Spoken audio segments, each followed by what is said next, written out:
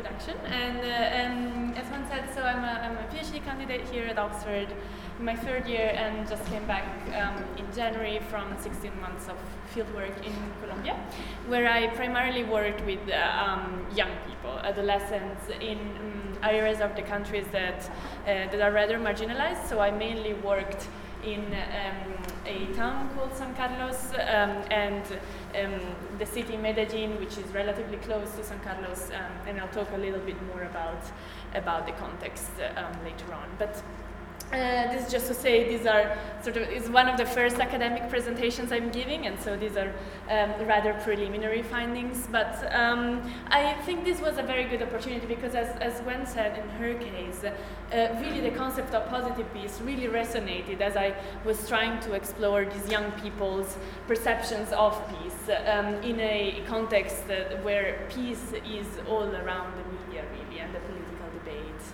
And adults talk a lot about that. And when I was talking to young people about it, and I saw all the complexities with which they define peace, I think this concept really resonated as a theoretical frame to talk about it. But first of all, the other way,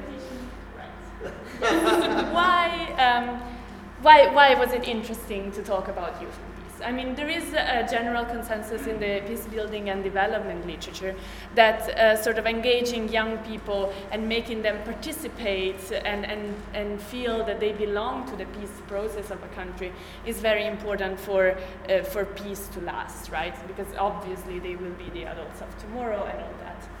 And this is obviously an understanding that is common in Colombian universities and also in the political sphere. And after the plebiscite, so the peace referendum that took place in August in Colombia, and that in October, and that was very much covered in the media, and when what the news that got here was that Colombians voted no to peace. After that, there was a lot of emphasis in Colombian media on the mobilization of young people, especially in the capital, Bogota, where a lot of really active youth movements marched in the streets of Bogota. It was a very emotional moment. People really sort of pushed for the agreement to go forward despite the result of the referendum. And so there was a lot of emphasis on this idea that young people want peace. And this was certainly true for important sectors of society. However, we also know that from a lot of literature, and this is no news really on Latin America in general and on Colombia as well, that young people are some of the major victims but also perpetrators of violence. Both in more formally recognized armed groups like guerrillas or paramilitaries in the past, but also today in the newly emerging sort of post-demobilization armed groups or urban gangs, or simply little combos, little armed groups in small neighborhoods.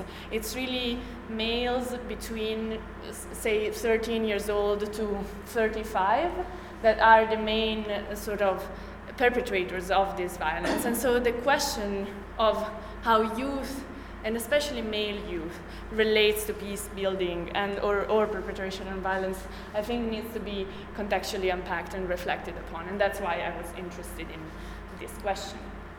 Now, I think before moving on, I mean, Gwen has given you a lovely introduction, but I think I just want to flag the main sort of developments in recent years related to the peace process as such in Colombia. So people talk of a 60 years old conflict, although some literature emphasizes how the wave of violence is actually much longer in the country. In 2005, and the conflict was historically between guerrillas, so more the left-wing inspired movement, paramilitaries emerged as a response, and the government, which formally countered both groups, but actually often in the era of Uribe especially, sided with the paramilitaries. In 2005, there was an important demobilization of the paramilitaries, which was not very transparent, and whose members today, some of which are constituting and sort of part of newly emerging post-demobilization armed groups. In 2012, the negotiations that have just concluded now started. They lasted 4 years, and in 2016 there was the achievement of a major peace agreement, which was much celebrated, put to popular vote in October, as I said, rejected by a thin majority. Despite that, the Nobel Peace Prize was awarded to President Santos a few weeks later. And in November, and then a revised version of the agreement, or a second agreement, was passed through Congress, avoiding a second popular vote, and implementation started in January. And in January also negotiations with the second major guerrilla group, ELN, started. So this, of course, is a major political development. It's everywhere in Colombia, in the news in Colombia and worldwide. And it's generally portrayed in the world as a peace-building success story. So obviously the Nobel Peace Prize, but also a great sort of very active engagement of the UN. And I mean, as a disclaimer, perhaps for what I'm going to say in the rest of the presentation, I do think this is a major development, and I do think the Colombian example can serve as a model in a lot of ways. However, as we all know, and we are here, peace agreement doesn't equal peace building. There are persisting challenges in Colombia. Corruption, is a major one, still one of the most corrupt countries in the world according to many indexes, as well as we were mentioning before, the return to violence of people that were demobilized in 2005, plus other basically marginalized young, especially males, that don't find job opportunities and find in these new post-demobilization armed groups the only option for life. That's very often the case. And so, for example, the region of Chocó is one of the most marginalized regions, is being taken over these days by these new groups that are not easily identified. It's a very complicated issue. And you might have heard a lot of human rights activists are being killed, and this is one of the major concerns. I think it's more than 30 only this year. So, of course, there are problems still to be solved.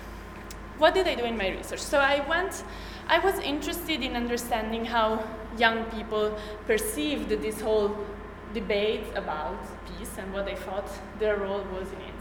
And I chose to go to San Carlos, which is a small town in the Antioquia region, which is traditionally a region that supports Uribe, so the opposition to the president that supported the peace agreement. So this is important to contextualize my findings, I think.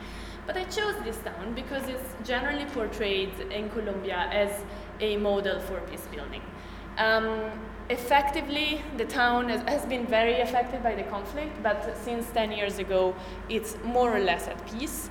And it has been the object of a lot of reparation, reconciliation, memory building policies. There are a lot of victims organizations that have been really vocal in promoting this idea of reconciliation. And so it's generally flagged as an example of successful peace building in the country. And it's a lot in the news for that as well. However, the country voted no, the town voted no to peace as well, so the no won in the referendum. So I think that tells quite a lot about how people locally sort of perceive the peace-building project more generally. And this is one of the main reasons why I was interested specifically in going to this town. I had contacts in the local school, etc. They were telling me young people are full of problems in this town. They drop out of school, they smoke up weed all day, they move between the town and the city, Medellin, which is very close by, 4 hours away, so relatively close from Colombia. And they go there, they engage with urban gangs, they come back, they sell drugs, all this sort of thing. So I was interested in unpacking this. I thought that there was interesting material, and effectively there was. Because the town really allowed me to, and these are actually pictures from the town, to really see the different types of young people that were present there. And that youth as a category is not a homogeneous one, and we can't really talk of what the youth say or what young people say in general, right? Because in the town there were the peace activists, really successful youth organizations that really believed in peace and tried to promote it. But there were also Santiago and his friends, and some of my main informants, that moved between the town and the city and spent their days selling drugs and saying that they didn't care at all about the peace. And so I think really sort of allowed me to see both sides. And sometimes I'm afraid that the literature that talks about youth and peace buildings, perhaps for lack of time or resources or access, tends to focus a little bit more on the peace activists because they are easier to reach and because they are more willing to engage and to talk to researchers. Whereas the other youth very often will just turn their back at you and not want to talk to you. And granting access was a complex process that I'm happy to talk more about in the Q&A perhaps. But this is my point. So do we talk about youth, which youth? And you know, the youth are not all the same, and other authors, Sommers and Utas and others, have noted this a lot in the context of sub-Saharan Africa. So I think it's a bias, the bias of focusing on organized youth only, which is not only specific to Colombia, but it's more general. And so trying to understand through French's ideas of intersectionality that identity is not just, we can't classify identity across one variable like age and say that youth think all the same, but that their opinions and their behaviors and their attitude are really shaped by other variables as well, such as, in my case, class, degrees of exclusion, and also gender. So I thought for the purposes of the presentation of today, I mean, most of my most useful data really came from standard ethnographic engagement with the youth. But I also did, as a side project, a short documentary, which was participatory documentary, where I was inviting the young people in town to express their ideas about the piece. And what I think was interesting of this project, which was totally voluntary, is that, totally by chance, but it gave me a quite good sort of sample of the different types of youth that could be found in town.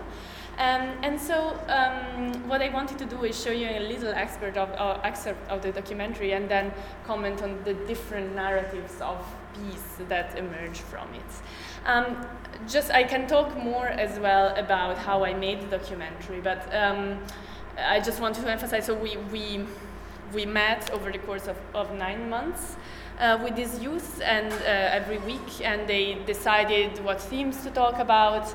They learned to use cameras, and they shot the documentary, and they interviewed each other. And I had more of a role to play in the editing. So I think, well, it obviously has technical imperfections, and it's not nearly as far as beautiful as Gwen's documentary, but it's an expression, it's a way for them, it was a way for them to express sort of their ideas about this. And so let's see if I manage to get out of this. And yes. So,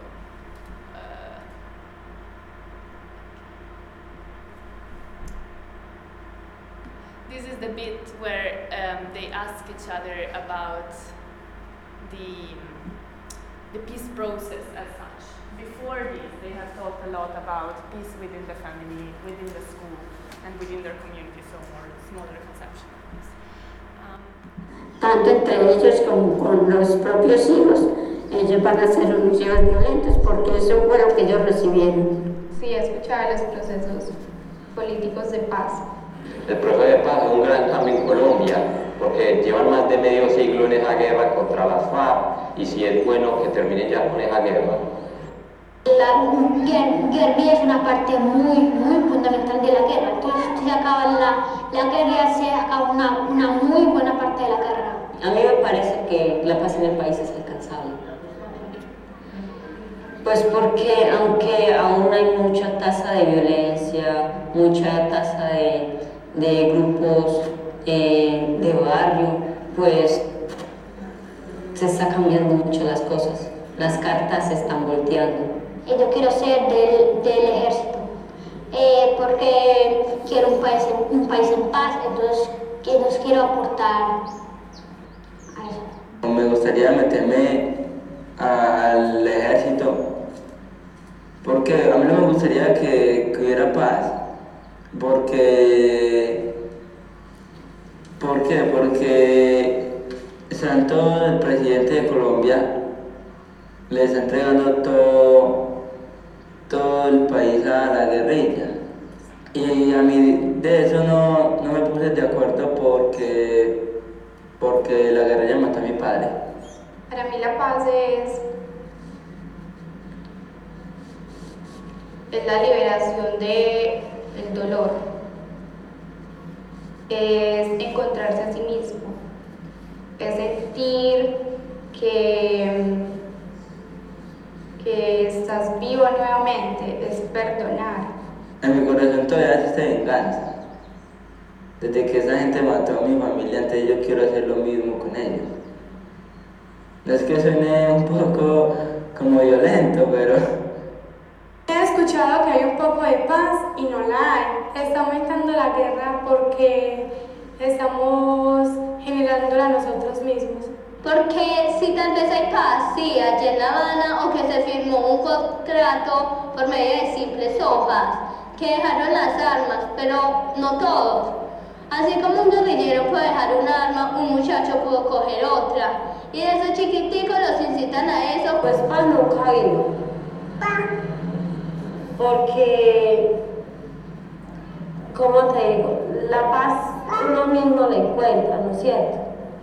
Pero lo que está haciendo es paz. Esa paz que afirma el gobierno de Colombia y no sé cuántos otros gobiernos, esa paz no es cierta.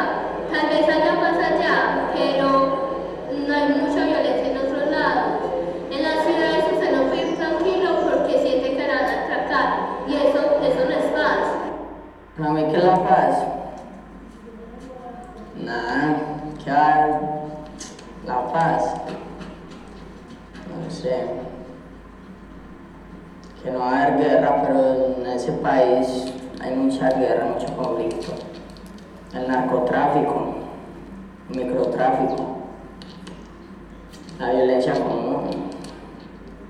Yo estoy en Medellín, me toca ver eso en los barrios, en Calazán, en Boston, toda parte de bicho y conflicto.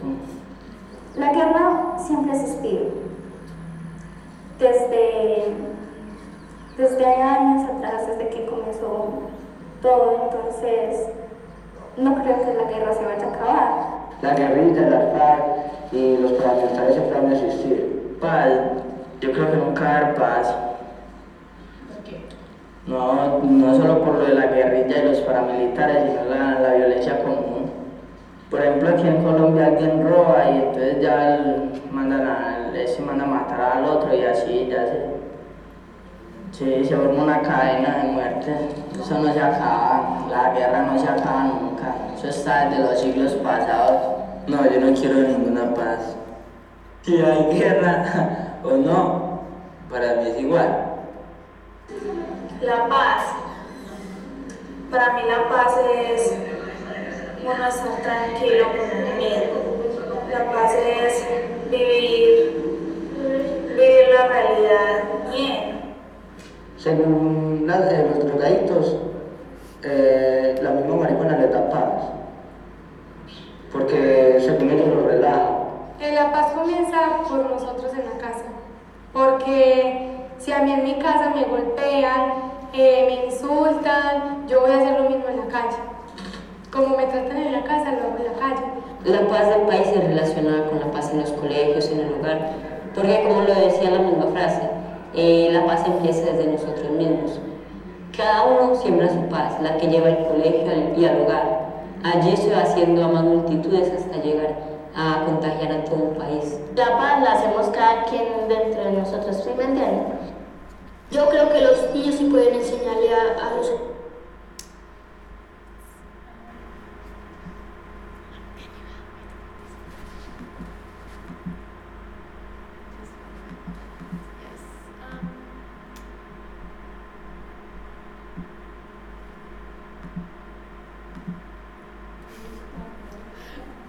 I'm sorry, but yeah. So I think this gives a bit of, I think, a good overview of sort of different emerging narratives of peace. As you see, they don't agree, right? And this was a very interesting thing for me to find out. There was a lot of the youth literature really emphasizes this idea that young people would have a common narrative against the adult population on a certain issue. But this is really not what I found. I found great divergence with, and I think when you do ethnography, you often sort of find that and unpack categories. So I'll quickly run through the different sort of narratives about peace that I think reflect different types of young people that I could observe. So there is the peace activist, right? Peace is possible and things are changing. And this was a present narrative in town. I was sad to see it was not very common, and that also explains sort of the electoral result. A very common understanding and idea was that peace is different from the peace process. So this is what Alanis said. The peace push forward that the government is fake. Other people often told me, and this was among youth, but also adults alike, the peace process is just a corrupt business, the peace agreement is just a piece of paper. Obviously this comes from misinformation, as Gwen was saying, fake news was a big issue at the time. But this was a common understanding. And so this rejection of the idea of peace as a political peace process led a lot of young people, especially young girls, and this is where gender comes in, to see peace as inner tranquility. So peace is something you can only find inside yourself. Peace is inner peace, is sort of feeling at peace with yourself. And this is a narrative that doesn't just come out of people's head, and I think it's very influenced by a series of programs that were implemented, especially in this town, because it was the object of so much psychological intervention. And for example, the reparations unit in Colombia has very much this sort of tendency to, when it works with victims, to emphasize the importance of finding peace, psychological peace. And another related narrative was peace starts from home, right? Peace is interpersonal relationships and good relationships between children and parents, between parents themselves. And again, this is a narrative that is very common in international development, in international organizations and also local NGOs, which put a lot of emphasis on the importance of starting peace from relationships, which obviously is, and I recognize and could sort of back that up with data from my field, it's a very important aspect of peace. However, it's also a very apolitical aspect of peace. And I think the reason why these international organizations promote that is that it then takes the focus away from all political dimensions of peace, like redistribution of resources and wealth, right? And so these dominant narratives of peace as interpersonal relationships and peace as inner tranquility, really sort of obscured the political dimension of peace, which really didn't come up in these young people's narratives, and I would say also in narratives of people in general in town. And so the risk then is to move to this conception of peace as, rather than engagement with the rest of society, withdrawal from the rest of society. So this is where Alejandro's, somehow funny phrase comes in. Drugs addicts say that smoking marijuana makes them feel at peace. Another guy once told me, you need to have smoked lots of weed to even just start imagining peace. I mean, I laughed at the time, but then I thought this is the perfect title for one of my chapters, because it really shows peace is escaping from reality. Peace is deleting the idea that you can do something. It's just staying relaxed, basically, right? And so when we understand it, we start understanding better why Santiago says, to me, whether there is war or not is totally irrelevant. I don't care about peace. I don't want peace, but I really don't mind in the end. Because it's not a relevant category for me. And I think for time's sake, I'll skip an anecdote I was going to tell here. And eventually, Jose's almost difficult to answer the question, what is peace? Nothing, I don't know. I think it really reflects the sense that for some people who have lived, and Jose has had a very difficult life, and he moved back and forth from the city, very difficult relationship with his family. He just couldn't conceptualize peace because he had never lived it. And I think we have to recognize that in this context, sometimes peace is the exception rather than the norm. And it's not only that he had witnessed several types of violence in his life, but also that that being violent and sort of thinking of violence rather than peace was a central component of his identity construction. So this is a quote from one of my conversations with him. He says, your family ignores you, everyone ignores you, the only thing they tell you is that you're a bad kid. So you start thinking that behaving badly is the only thing that can make a difference, so that others start seeing you, that that's the only thing I want. And the only time when others see you is when you do bad things. So this was a very common sort of understanding of themselves as bad kids that came up, especially with, young people like Jose who had this type of sort of upbringing. And so just to go towards the conclusion and again re-emphasize my point that youth is not a homogeneous category, that depending on their life situation, they really have sort of different understandings of this. And very often we tend to focus on this end of the spectrum because they are young people that are organized, or at least that are willing to engage in some kind of politically correct narrative about this. But what about the other youth, the ones towards the other end of the spectrum that are very often those who cause the problem? And I emphasize this, sort of, those who are seen as causing the problem. And so when we think about, things like the 2250 resolution on consulting youth on their ideas of peace, well, what youth are we consulting? Because the calls that just these days they were calling for regional consultations, and they were really calling at peace activists. And what about the non-organized youth? What do they have to say? Why are some left out? And I think, just to conclude, because I'm aware of time, the question why are some youth left out really, resonates with Galton's conceptualization of negative versus positive peace. This idea that negative peace is absence of violence, but that positive peace is absence of structural violence. And structural violence, he conceptualizes that as social injustice. So positive peace would be social justice. And this is clearly not present even in the peace building model, which is the town of San Carlos. So I think it really prompts some thinking of how we are thinking about peace building in Colombia, and perhaps even more generally. So that's why sort of the question mark at the end, what type of positive peace are we thinking about? Are we really thinking of being inclusive and sort of including people that have a less politically correct narrative, but also perhaps less willingness to engage?